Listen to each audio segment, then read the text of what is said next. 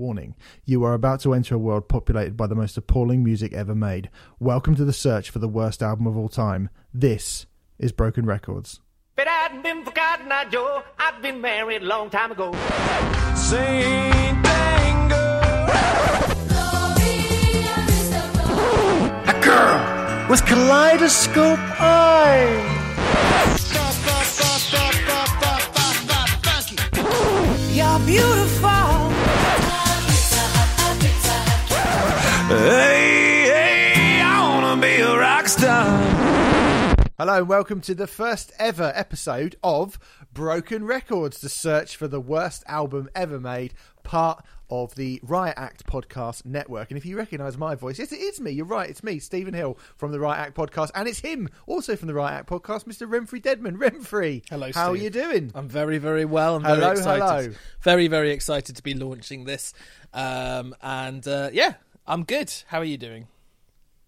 I'm good, mate. I think we should just crack straight on with this, really, shouldn't we? Because people want to know. Feels like people who are familiar with the idea have been excited to get this back as its own podcast, which will explain where the origins of this podcast came from and what exactly it is. We've had some lovely responses. So thank you. Yeah, who don't even know what it is quite yet. So, they're just think the idea is good. The idea, as I said, for this podcast essentially is for Remfry and I to sit down every week and to discuss an album which is, for whatever reason, thought of as one of the worst albums ever made. Now, I want to say, before we get going, just to set out some ground rules straight away in episode 1, this is not me and Remfry going, here's our record collection, here's stuff we've heard or seen on telly that we hate, and we're going to slag it off and take the piss out of it. That is not what this podcast is about. No. We have compiled a list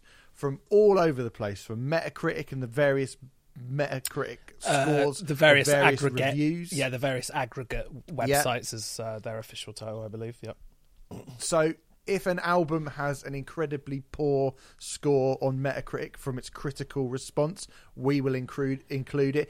If it is notorious in some way for being a bad record due to the circumstances surrounding it, then it will get included. If it is notorious due to the aftermath of what happened to that record, say, for example, the band split up or the band members did something a little bit naughty, then potentially it will get put onto the list as well. If the fans, if the critics and the band like it, sometimes a lot a bit naughty. Let's not beat around the bush. Yeah.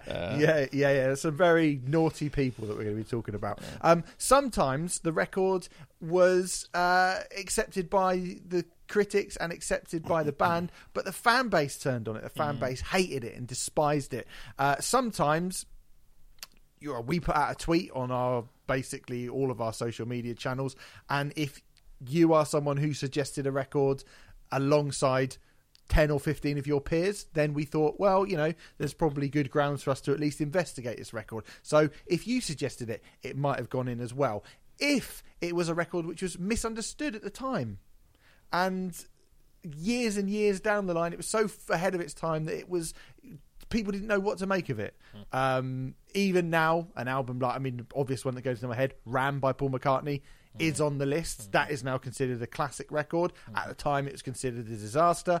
It is on the list. So basically, there are lots of different shades and variants to the types of albums that we will be talking about on this podcast and deciding, whereabouts they rank in a list of bad records. But ultimately, come the end of this podcast, some 150, 160 episodes down the line, we think we will have listened to enough of the most notoriously bad music to be able to proclaim the single worst album ever made. That's the plan, right, Remfry? That is the plan, yeah. And it's a heck of a process.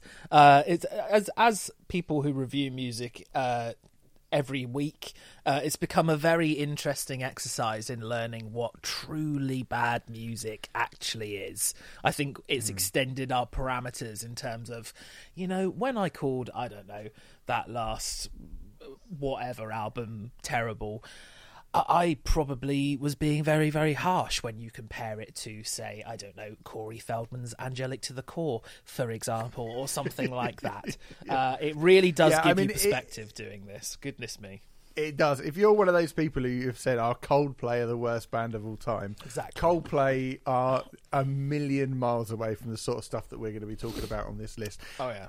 Although there are some outliers, as I said. So basically, what you're about to hear is episode 1 of the podcast, which kind of confusingly is actually already been aired as episode 77 of Riot Act. Now, we decided, as our weekly review show, Riot Act, which you should go over and listen to. You can go to patreon.com/Riot Act podcast. We do classic albums. We do albums for you to suggest. And every week we review pretty much what we think are the best albums reviewed this week. So we're a pretty positive podcast these days overall, aren't we, Remfrey? More often than not, yeah. Most of the stuff we don't like, we just ignore these days.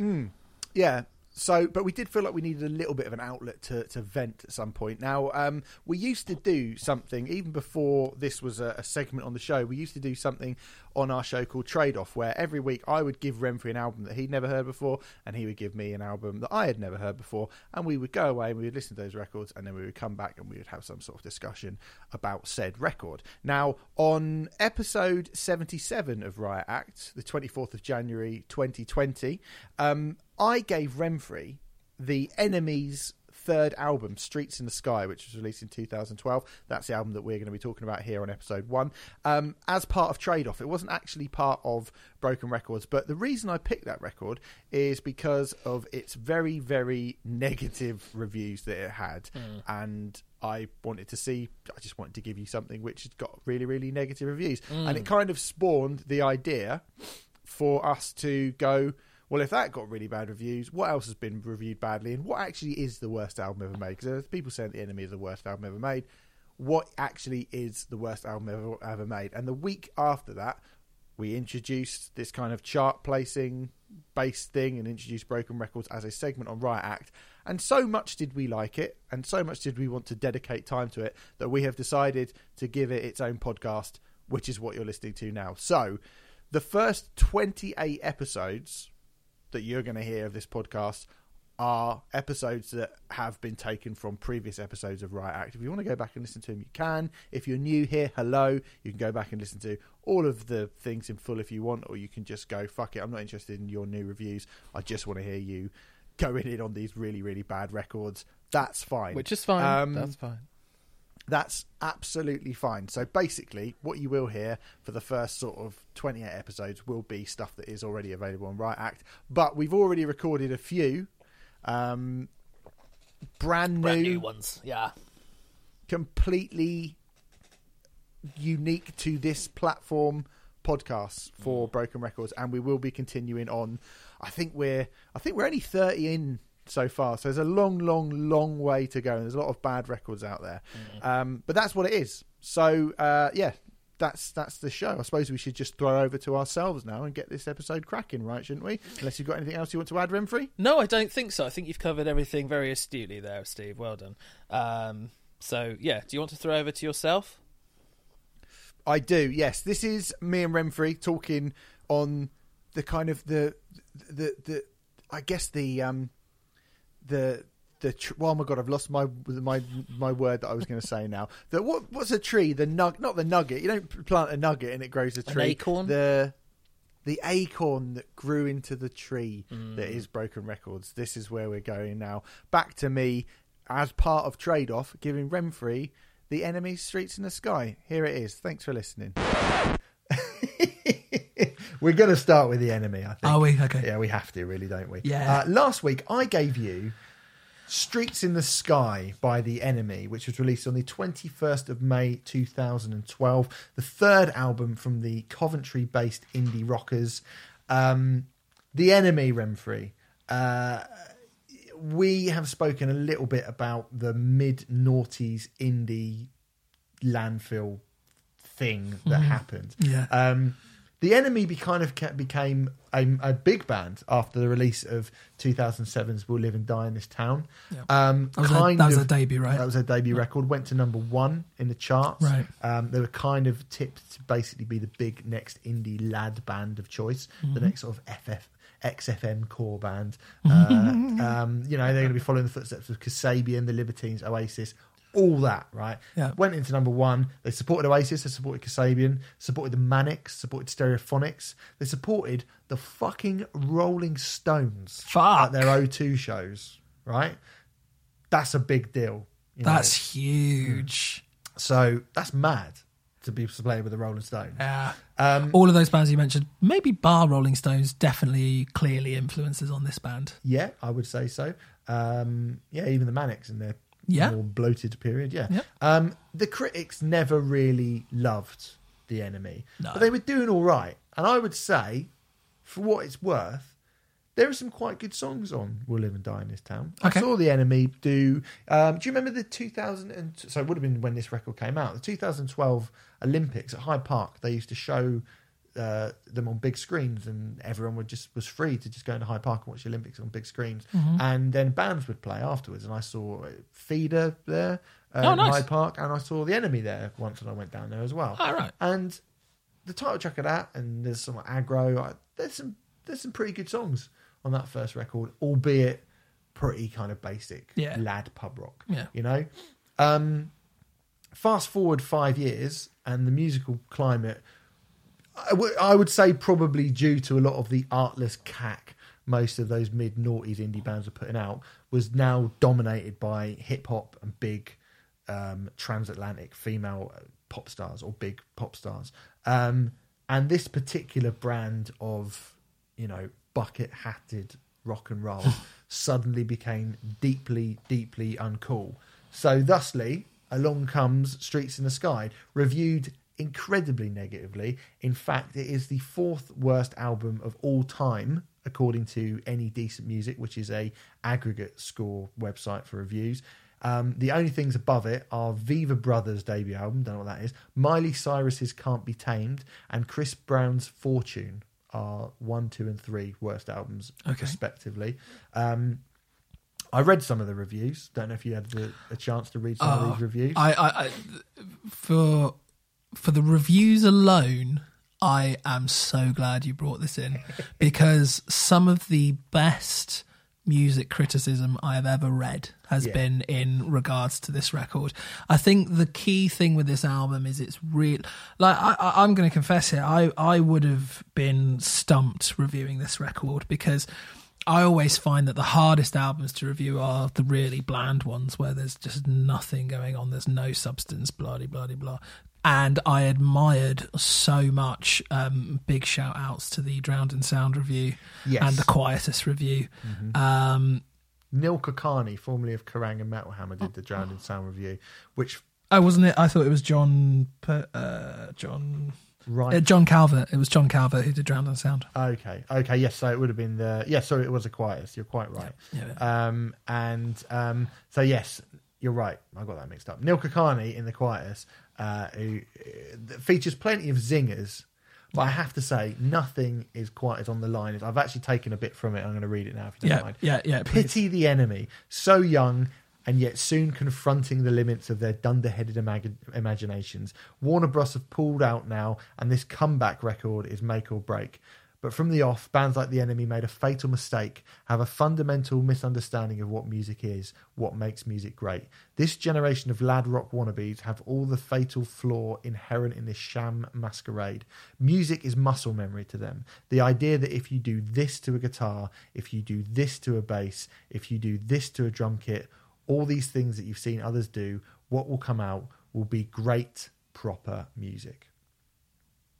That's good. It's so perfect. Yeah. I won't do all of it because I think you should go and read these reviews anyway. But the first line of the Drowned in Sound review is "the unmusic, the abyss staring back," which I think is perfect. These reviews are just wonderful. They're absolutely incredible. Really, really admired them, because writing about boring music I find extraordinarily difficult. So for them to write these 2 brilliant essays on one of an incredibly bland record, I thought was astonishing. So hats off to them. But now you have to talk about. Yeah. I found one positive review. Really? Okay, what was that? It was by a writer called Alan Paul. It was courtesy of local newspaper Coventry Live. Of course it was. The band are from Coventry. In a review that was littered with errors, Alan Paul begins the review by calling other critics lazy souls. So, bit of a chip on his shoulder to begin with. He says that Streets in the Sky is the trio's strongest collection to date. I just wanted to know what you thought of this. Clark has matured into a Premier League singer-guitarist. If you really must, you can pinpoint echoes of Jarvis Cocker, Paul Weller, even Fergal Sharkey, perhaps. And there are certain times when you could swear that the great Steve Marriott has been reincarnated with a Midlands twang, but at the end of the day, he's very much his own man, and the Enemy, of course, are anything but a one-man band. As with all bass players, Andy Hopkins' contribution is largely subliminal. What? I know. But feel that rhythmic power reverberating through the frame of a 10-year-old Golf, and you'll be in no doubt about his ability. I don't know what any of that means. No, I don't know what it means. Liam Watts is nothing short of phenomenal. This is the drummer. Oh. He still looks like an undernourished fifth form art student, but a hod carrier in a particularly aggressive mood could hardly give the drums a more ferocious battering. I mean, it is like you listen to a totally different record. I mean, okay. I don't know what to say about this album. It's boring. It's boring. Now, So the reason I put this in, I thought, I want to get something which is really bad to bring in. Yeah. And I actually Googled the worst albums ever. And this one popped up. And because, I'd got that first Enemy record, right? And I thought, it's not really very good. But, I mean, this is crap, definitely. It's definitely crap, this. But worse than the Kooks? The Fratellis? Jet? Razorlight? Fray? The Pigeon Detectives? Really? I'm really Not glad. for me. I'm really glad you said this because I can't see any particular merit in this record, but fourth worst album on the Aggregate website that you mentioned, I was expecting to listen to something embarrassing or completely I don't know, un-PC or something. I was expecting a car crash, and all I got was something incredibly boring. Yeah. And I've heard loads of boring records over the years, and this is no worse than a lot of boring records that I've heard. I want to make it very clear that I am not recommending it, but it's a 2 out of 5. But at least there's a 2 there, I think, I don't know why I'd give it a 2. Why are you giving it a 2? It's a, look, it's a 1 out of 5. It's a bad record, this. It's a bad record. Yeah. It's a bad record. It's boring. Yeah. The only things you can remember are like, Saturday. Yeah. It's football chant crap. Yeah. Right? It's crap. This is a crap record. It's not good. The Enemy have definitely been better than this before. Again, I am not going to sit here and go, well, not this one, but do go and listen to We'll Live and Die in These Towns. I think We'll Live and Die in These Towns that's more of a sort of 5 out of 10. Where you go, there's a couple of all right songs on that, but they're not. I'm not ever going to go and. I saw the Enemy for free and just stood there and went, I think I know this one, and that was it, right? And they're pretty boring, right? It's boring. But it doesn't enrage me in the same way as those bands that I just mentioned, the Kooks, Fratellis, Razorlight, the Fray, the Pigeon Detectives, the fucking, Jet. That shit. It doesn't enrage me in the way doesn't that those bands. enrage me at all, this album. I just find it really boring. They also, I think it was around this time, or maybe about a year before, got mugged off on stage. Tom Clark, their lead singer, got mugged off on stage at the Enemy Awards from the bloke from The Horror, right? Some fucking art school prick in an equally bland and bad band, giving them shit for basically their kind of working class shtick. Right. Now, the Enemy have said some pretty silly things about how, people didn't get us because we were too political previously. Yes. And we're the sound of, real music and all that kind of naff crap. Yes. But, I'm not sticking up for this album. It's really bad. But then all that stuff's bad. Yeah. And some of it I is agree. much, much worse. I think what this is snobbery from the fact that they are very keen to play up their working class backgrounds, and I also think it's down to timing. For me, it's primarily the latter. Yeah, I think the timing is somebody needed to put a stake through the heart Yeah. of this stuff in 2012. I think this is the point where the camel's back broke. You know, I think this is the point where it's just like, where they were just like, enough of this bullshit. I mean, if you think about it, this is 2012, right? Yeah. So when did that music start coming into prominence? It was probably around 2004. Or earlier than 2000, that. yeah. I would say it's, you know, well, it's, you know, post Oasis, it's massive, right? Yeah. It's basically been a sort of steady stream of getting shitter and shitter and shitter from Oasis. There was sort of a few peaks where the Strokes or the White Stripes came along, and I know those bands are very different to like British Britpop bands, but Oasis became Ocean Colour Scene, became Travis, became Coldplay, became fucking Embrace, became a couple of all right bands, like suddenly off the back of the fact that LCD Sound System and the, you know, the Interpol and the Strokes happened. Block Party. You got Block Party. You got the first I'll give the first Maximo Park album, Editors, Yeah, editors, Art yeah. Brute. You know, there were some, which again, you know, are much more kind of artsy bands. Yep. Even the first Kasabian album is good. You know, the first Kasabian album's good. And then that's when it started to be every terrible fucking thing that, you know, Stereophonics, who again, first couple of Stereophonics albums, Yeah. all right. This first two, First I one, really good. like the first two. Yeah. And then everything after that is Bland and slowly shite. getting blander and crapper and worse and blah, blah, blah, blah. And it is just, you know, by the time you get to, I'd say by the time you get to 2006, it's fucking over.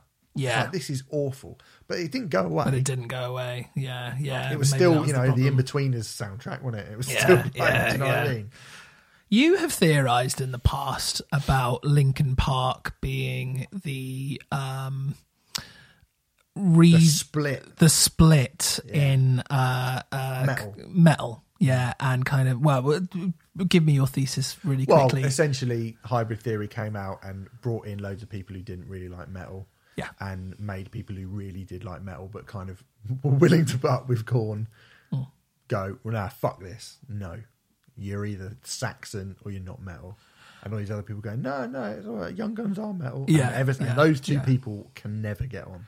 And you've sort of already made this, without explicitly saying it, made this connection, but isn't this Oasis's fault? Oh, absolutely. Yeah. Abso-fucking-lutely. Yeah. It's not Blur's fault, is it? Certainly not Blur's Not fault, Pulp's fault. But that kind of like, that attitude towards shit lyricism and just like, oh, a song doesn't have to mean anything and all that kind of thing. I do think it worked to an extent for Oasis, but unfortunately it was then kind of taken on by a lot of these. But I mean, you know, the Enemy can You claim... can only do that for so long. can't Exactly. you? The Enemy can claim they're political all they fucking want, but no, they're fucking not. This is rubbish. There's no substance to it whatsoever.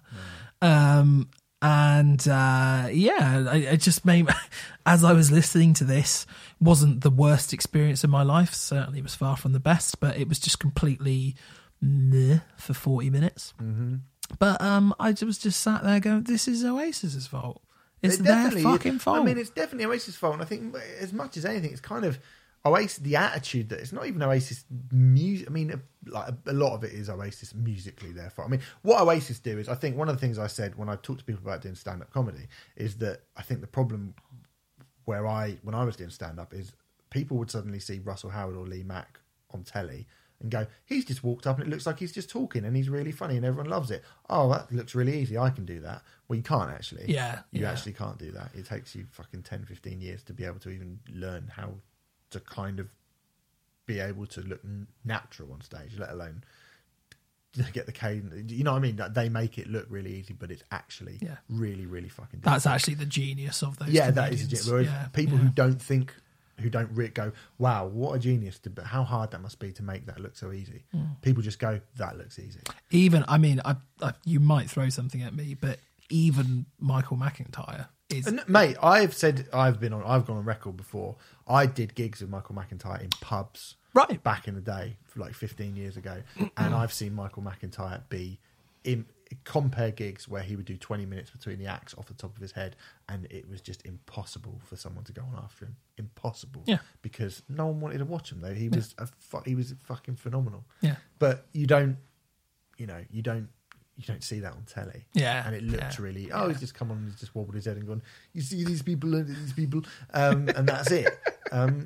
Yes, we've got a man draw. Yes. And people go, oh, I can do that. I can talk about the things in my house and wobble my head in a posh voice and sort of skip around. It's really difficult to come up with I know we're going on a tangent here, but it's really difficult to come up with a comedy routine about seatbelts, though, for example. Something as mundane as that. Like, I don't love Michael And the people McIntyre, get, but, and obviously Noel Gallagher for a while was a really, really great songwriter. He managed Absolutely. to write really, really brilliant songs. And So Oasis is the Michael McIntyre of the indie world. Yeah. I think that's... I don't think that's I think that's a great particularly, shout. like, bad thing to say, because No. Oasis, their last few records. Someone actually tweeted me today about Heathen Chemistry. Like I said at the Drive-In Relationship Command, my favourite album, and he went, "Well, I haven't even heard Heathen Chemistry properly." Well, I have, and it's atrocious. But yes, a whole generation of people going, I have the right haircut and I wear the right clothes and I walk around with a chip on my shoulder. Yeah.